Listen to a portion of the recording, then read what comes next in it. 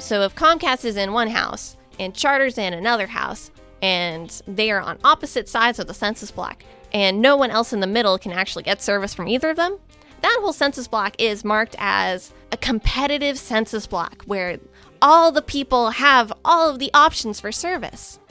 This is episode 317 of the Community Broadband Bits podcast from the Institute for Local Self-Reliance. I'm Lisa Gonzalez. If you live in an urban area, you may have a choice of internet access providers, and you may even have access to more than one that offers broadband. As a reminder, the FCC defines broadband as a minimum advertised speeds of 25 megabits per second download and 3 megabits per second upload. Chances are, if you live in rural America, your options are not nearly as diverse. In our new report, Profiles of Monopoly, Big Cable and Telecom, we examined data available from the FCC and mapped out exactly where broadband competition exists in the U.S. and where it doesn't. In this week's podcast, Christopher interviews Hannah Trossel, who researched and analyzed the data to create the maps for the report. She and Christopher then analyzed the results and described their findings in this conversation. You can access the report at ilsr.org/monopoly-networks or find it at muninetworks.org. Now here's Christopher and Hannah.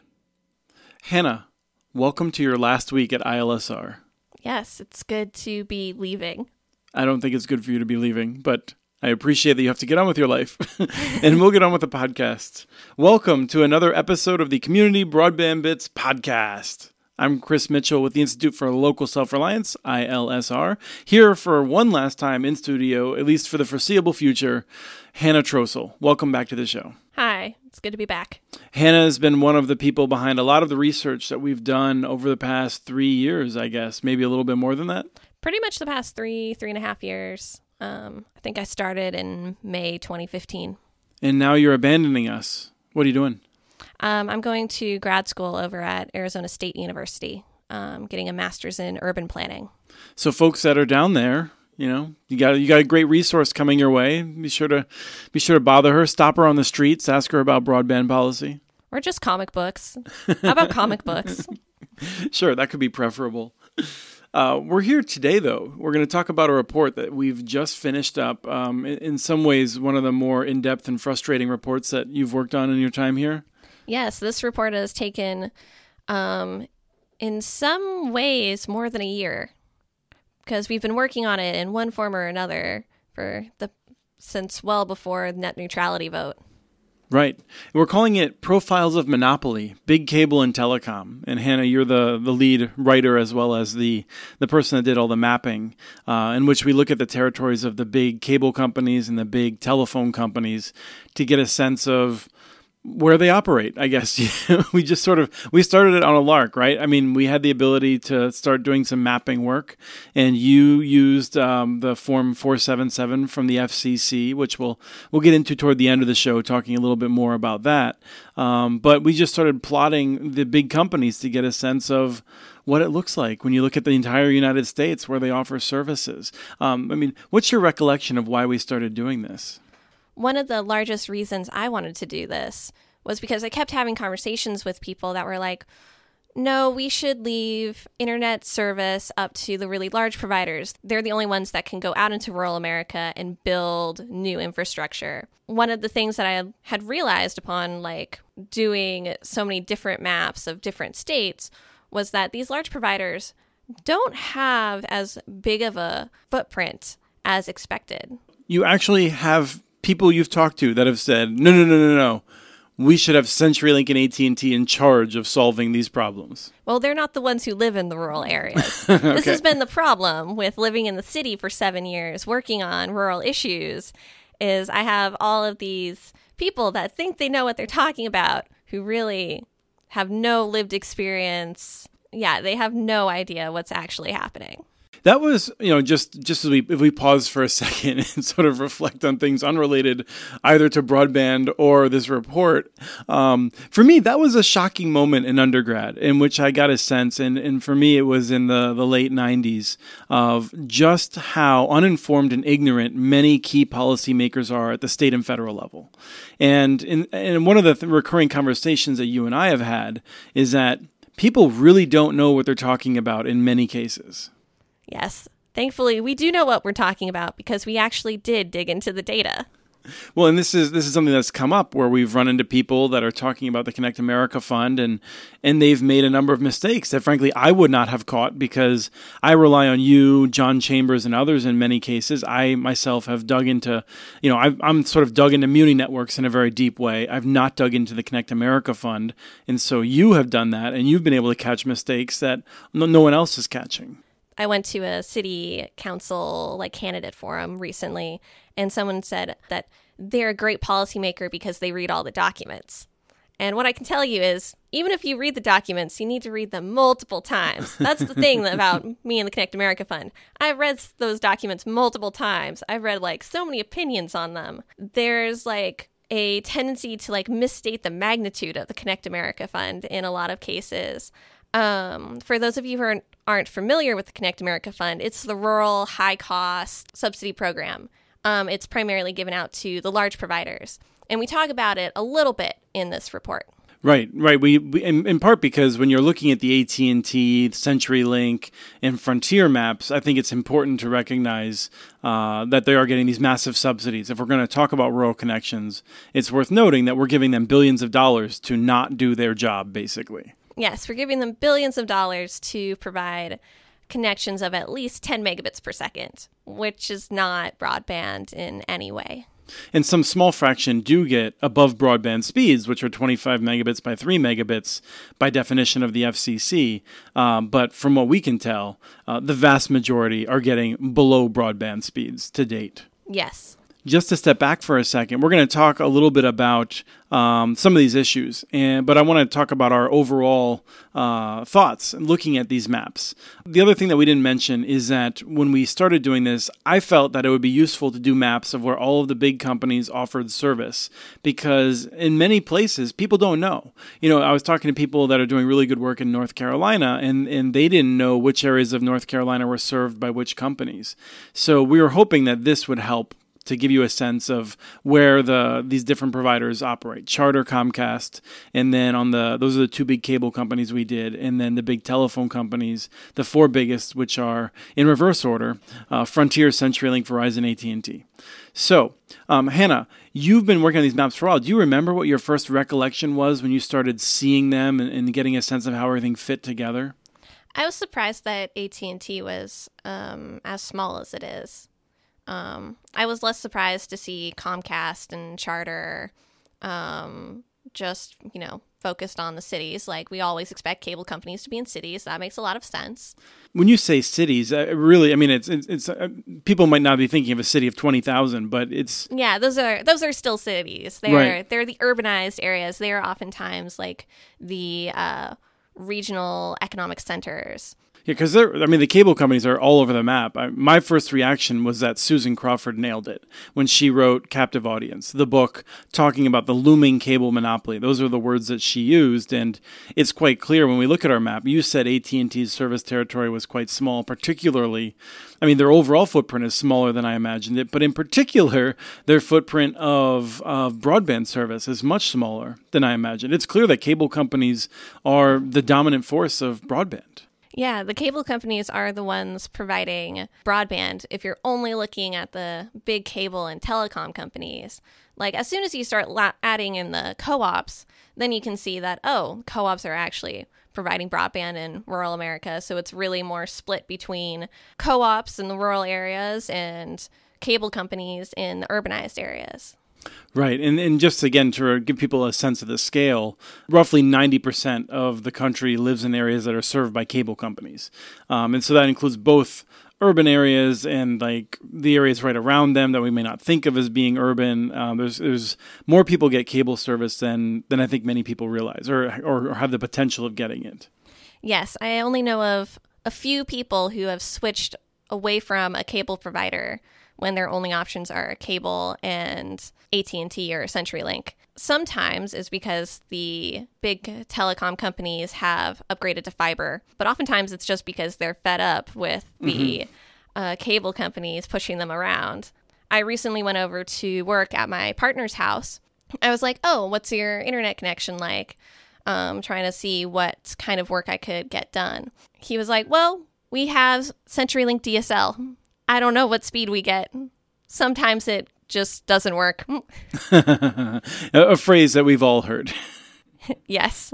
So what do you remember when you first worked on the Frontier maps? Did you feel like you had to double check them for accuracy? Because I was pretty shocked when you were describing them after you finished them. Yeah, the Frontier maps were rather hilarious because they don't have a whole lot of broadband service. One of the things that I did was I dug specifically into West Virginia because I was very curious about that. Because I know Frontier is one of the bigger providers in West Virginia. Why wasn't it really showing up on my map? And I found that in the data in West Virginia, Frontier was only advertising 24 megabits per second by 2 megabits per second. Just under the threshold for what we consider broadband per the FCC definition. Yes. I dug into that a little bit more. I found that they had run into some legal trouble with the state of West Virginia about misadvertising speeds. Oops. I'm sure it was a mistake. Oh, absolutely. Sure. Complete mistake. Not intentional in any way. Yeah, definitely. If you're going from advertising 40 megabits per second in one census block to the next year only advertising 24 megabits per second, definitely a mistake somewhere. Right. Just a very optimistic person had completed the paperwork, I'm sure. Yes, because we all know that DSL can get to broadband speeds. The question is, how far away are you from the actual central office? Right. So there's a distance drop off, and then one of the other things that we see with Frontier and Windstream in particular is that they have not upgraded the fiber from those central offices, or even maybe put fiber to those central offices. And so in 1 year, they might be able to offer 30 megabits a second. And then as more people subscribe to it, they cannot offer more backhaul, and so they have a bottleneck, much in the way that cable used to, but cable seems to have overcome it by investing and also just by virtue of having a superior product technologically.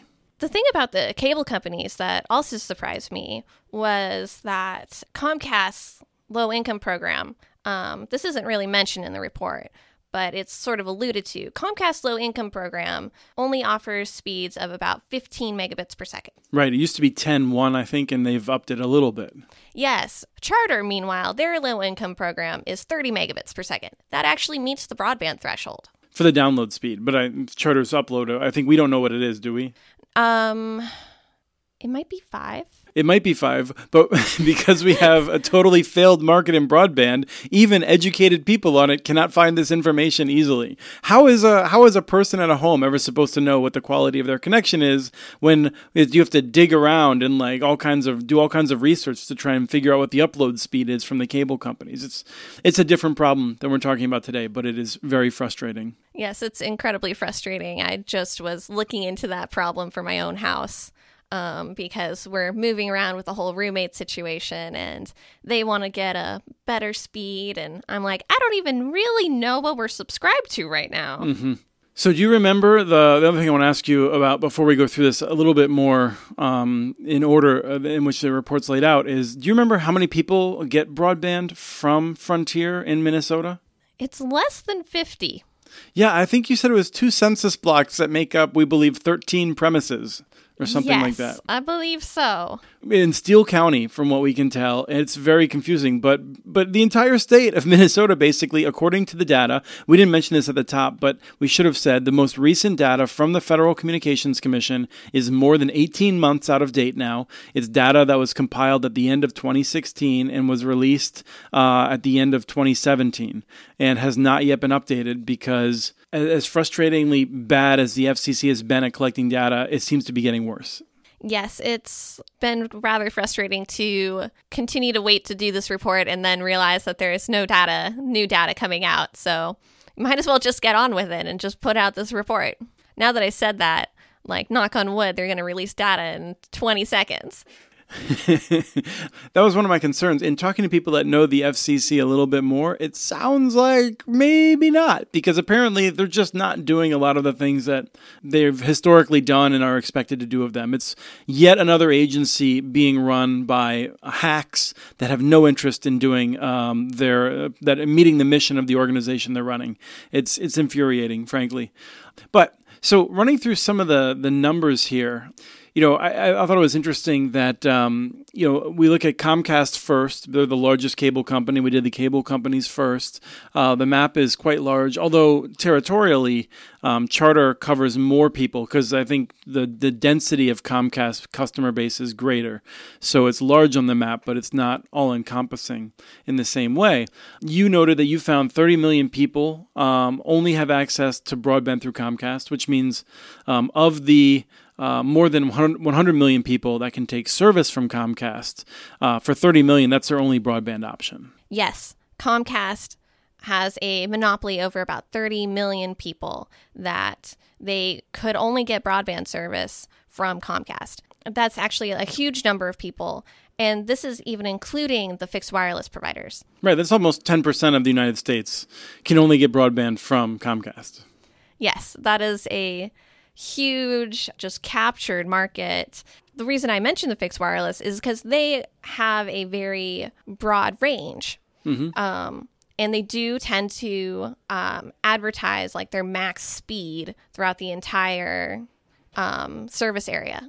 So what you would expect is for Comcast monopoly area to be even smaller than it is if you're including the fixed wireless providers, but it's not. The fact is it's still huge. If I were to take out the fixed wireless providers, the captured customers would actually jump in magnitude. Oh, I believe that. And one of the things that we've seen, and one of the reasons that we have had hesitations about fixed wireless is because some of the fixed wireless companies have inaccurately entered their data.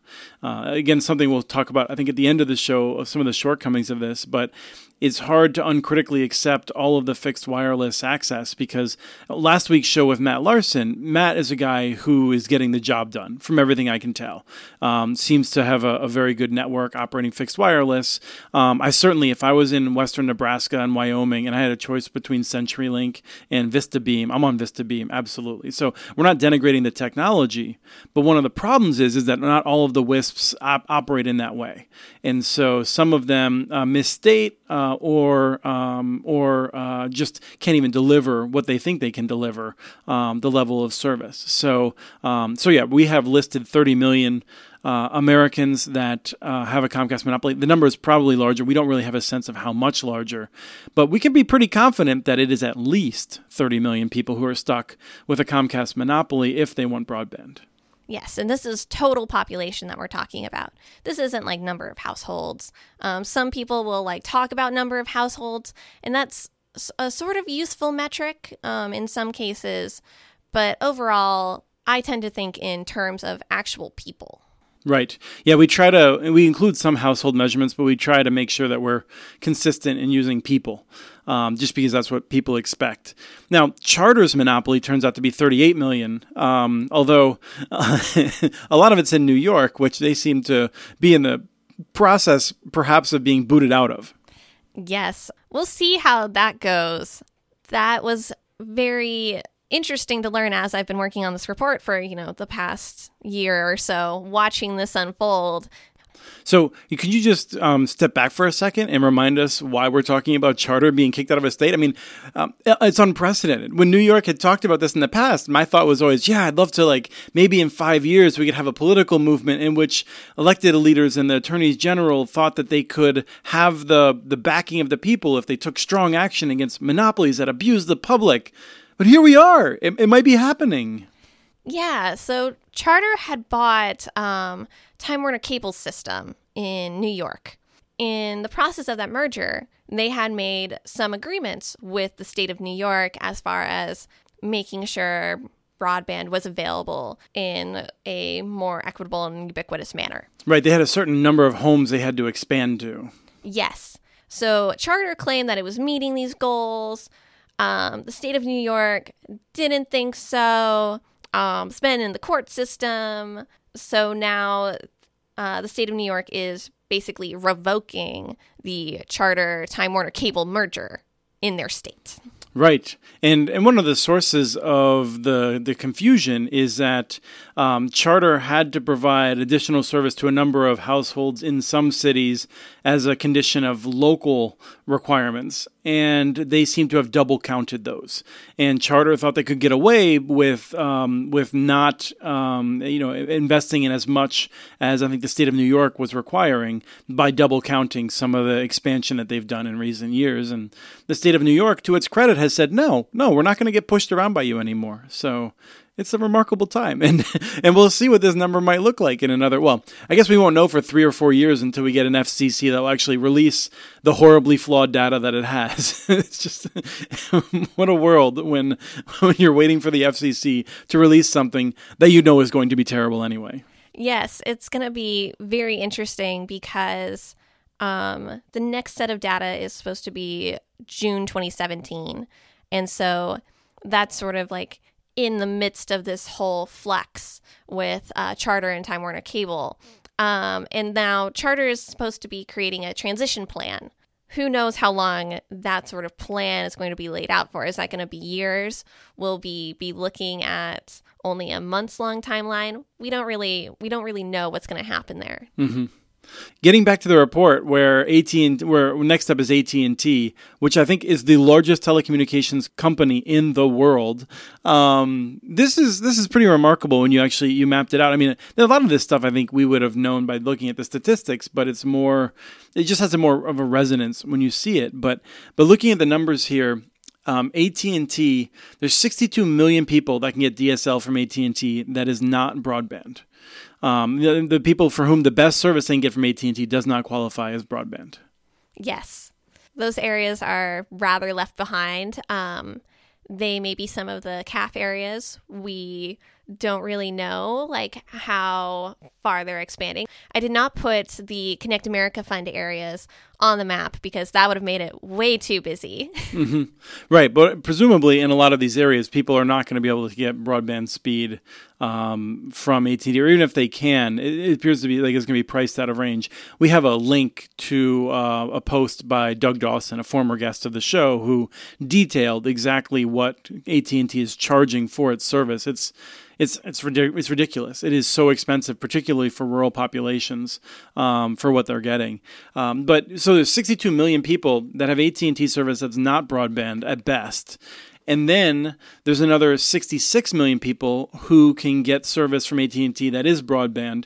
Most of them also have cable competition. And so you found that there's approximately 750,000 people who can only get broadband from AT&T. That number is much lower than I thought it would be. So what does that mean? What should we take away from that so few people only could have AT&T for broadband? Well, if you think about it, our policies around promoting competition are working in the urban areas because when you're promoting competition, then as expected, the monopoly areas are going down. You're seeing AT&T is investing in fiber to the home in these urban areas where they face competition, and those areas are the ones that have broadband. From the cable companies. And you mentioned fiber to the home, although to be clear, I think you're generalizing a bit. The AT&T has been doing this thing called UVerse, in which they're also offering 40 megabit to people who happen to live close enough, DSL. So when we're talking about AT&T broadband, it's a mixture of DSL and fiber to the home. Yes. In those areas where they had DSL broadband, those are the ones that they're upgrading to fiber to the home. Sure, right. The rural areas that AT&T is supposed to be serving, they're still stuck with DSL that's not providing broadband access because the rural areas are much more spread out from those central offices, so they can't get those speeds. And so what you're seeing is that all of the new investment is going into the cities. And then the rural areas, which are getting that Connect America Fund money, they're not actually getting infrastructure that is of high quality. So what AT&T is doing in these rural areas is using their cellular wireless networks to meet their Connect America Fund standards. Now, one might just come away with the conclusion that that's inevitable because you just can't build high-quality networks in rural areas. There's too little density. There's too much of cost. Is there anything, Hannah, in this report that would suggest otherwise? We frequently suggest you go read our cooperative report. That came out last October. And I think you excerpted it in an appendix, didn't you? Helpfully. Yes, I added the co-op fiber map to the appendix. So it shows the overall footprint of fiber from all of these different cooperatives across the U.S. So it's both electric co-ops and telephone co-ops. These are very much locally rooted institutions that are democratically managed by the population that actually lives and takes service from them. And it's just stunning when we don't have them side by side in the report, but certainly anyone that has, you just open the report 2 times in your PDF reader or print it out and look at it side by side. When you look at the comparison of the fiber maps, because for each of the telephone companies, you did a map of their fiber footprint where they're doing last mile fiber services, and you can compare that to the cooperatives. And it is just stunning, the difference. The cooperatives have found ways of building many times the amount of fiber that the telcos have. Yes, there's actually a fiber map at the very, very end of the report in the appendix that consolidates all of the different fiber from all of the telcos. And so that is actually next to the co-op map. Just a couple of quick hits. Verizon, barely a wireline company anymore. I had no idea how much its territory had shrunk after it sold off so much to Fairpoint and Frontier. It's almost gone. I'm not going to lie. I forgot that Verizon actually had a wireline footprint. And I mean, obviously it's a very big company, but because it's not in the Midwest, I was like, that's not a thing. Right. It's definitely concentrated in New England and the Mid-Atlantic. Yes. So Verizon also has run into trouble with the city of New York. So that's also featured here. New York is featured very heavily throughout this report, apparently. So, Hannah, what's the last point that you want to share before we talk about the data that we used? Well, if you're still in the appendix looking at those fiber to the home maps, you might want to look at the cable duopoly map. And what that shows is Comcast and Charter on top of each other, and how they don't actually overlap. Right, not really on top of each other so much as side by side and interlocking, but not on top of each other. Yes. I think of them as on top of each other because it was create this layer. Look at the small overlap in Florida. Right. So they each have more than 100 million potential customers, and there's somewhere on the order of 1.5 million people who, as best we can tell, might have the choice between the two of them. Yeah, give or take. We have several figures in there showing the overstatement of competition, and we can get into that in a little bit when we talk about the Form 477. No, I think this is the time. So, Form 477, love it or hate it. At this point, very much hate it. So this is the comprehensive publicly available data that United States uses for policymaking to try and figure out what's really happening in the broadband world. And it is awful.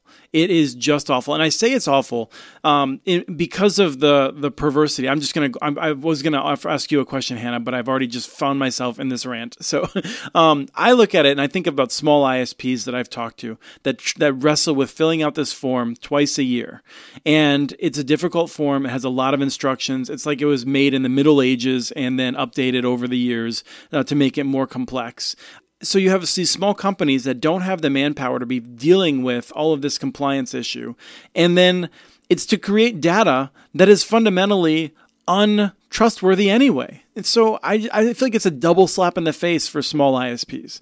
But maybe you can talk a little bit about why we can't trust it. What does it get wrong, even when the form is filled out correctly? Yes, we sent this report out to some reviewers who were like, you should use better data. Right. Why are you using this data?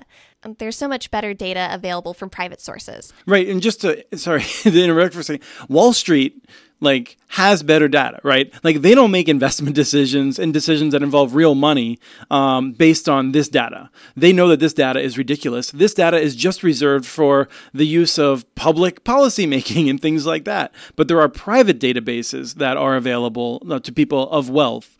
So it is worth noting there's better data out there for Wall Street, just not for the public. Yes. And one of the reasons we didn't use that is we wanted to show, what does the FCC see? What do all the policymakers see? And is the problem actually evident if you're using this data? The fact is, it is still evident. And it's Right. still a huge problem, even using all of this messed up data. And this data overstates competition. This data overstates availability. Right. So just walk us through that for a second. How does it overstate competition? So the data goes down to the census block level. Within a census block, you can have several houses, many houses. You can have an apartment building or two. So we're talking hundreds or thousands of people per census block. Yes, there are many, many people in urban areas in these census blocks. And the data only looks at the census block as a whole. So if Comcast is in one house and Charter's in another house, and they are on opposite sides of the census block, and no one else in the middle can actually get service from either of them, that whole census block is marked as a competitive census block where all the people have all of the options for service. Right, and that is a perfect example that you draw. I think that really illustrates it well. It's worth noting that the FCC often says, hey, this data shouldn't be used to ascertain the level of competition, although they do that and everyone else does that because it's the only way to try and figure out how much competition there is in the United States.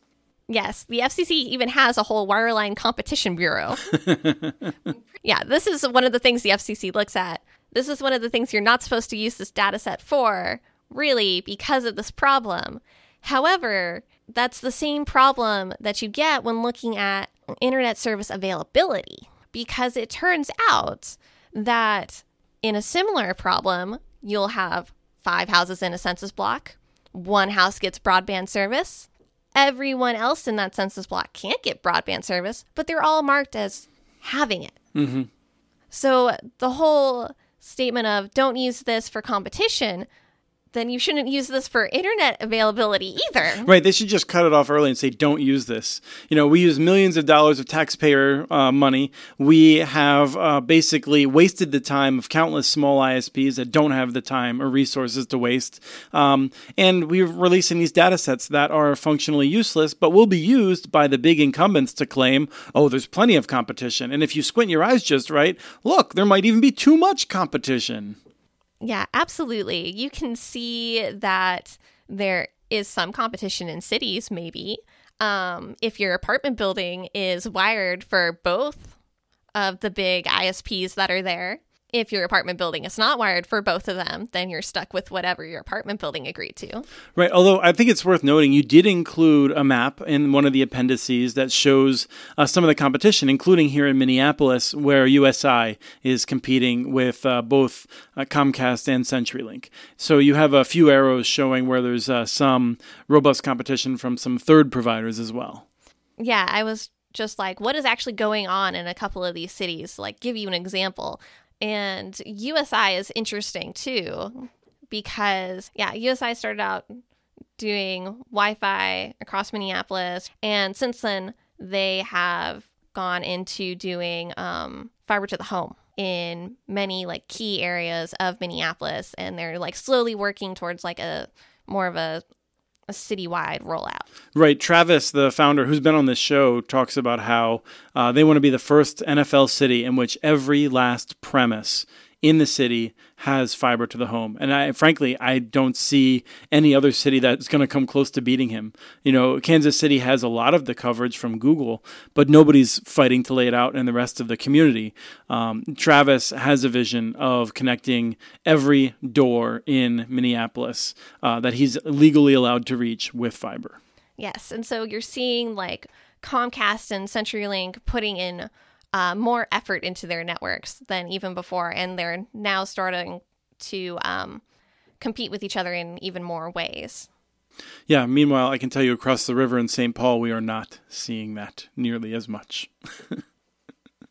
So, Hannah, thank you very much for coming in. Thank you for being a repeat guest on the podcast. Thank you for all of the research you've done. And, I certainly wish you great luck with the urban planning. And I hope that people don't ignore you like they do all the other urban planners, because you are a sharp person who has a lot to contribute. And I look forward to seeing where you go. Thanks. I'm much more interested in rural regional planning, but they don't really title the programs like that. Okay. Well, for folks who are going to be looking for someone that's a great rural policy analyst in a few years, look somewhere else, because I'm hoping Hannah comes back to us. That was Christopher and Hannah Trossel discussing our most recent report, Profiles of Monopoly, Big Cable and Telecom. Be sure to download it at muninetworks.org or at ilsr.org/monopoly-networks. We have transcripts for this and other podcasts available at muninetworks.org/broadbandbits. Email us at podcast@muninetworks.org with your ideas for the show. Follow Chris on Twitter. His handle is @CommunityNets. Follow muninetworks.org stories on Twitter. The handle is @muninetworks. Subscribe to this podcast and the other ILSR podcasts, Building Local Power and the Local Energy Rules podcast. You can access them on Apple Podcasts, Stitcher, or wherever else you get your podcasts. Never miss out on our original research. Subscribe to our monthly newsletter at ilsr.org. Thank you to Arnie Huseby for the song Warm Duck Shuffle, licensed through Creative Commons. And thanks for listening to episode 317 of the Community Broadband Bits podcast.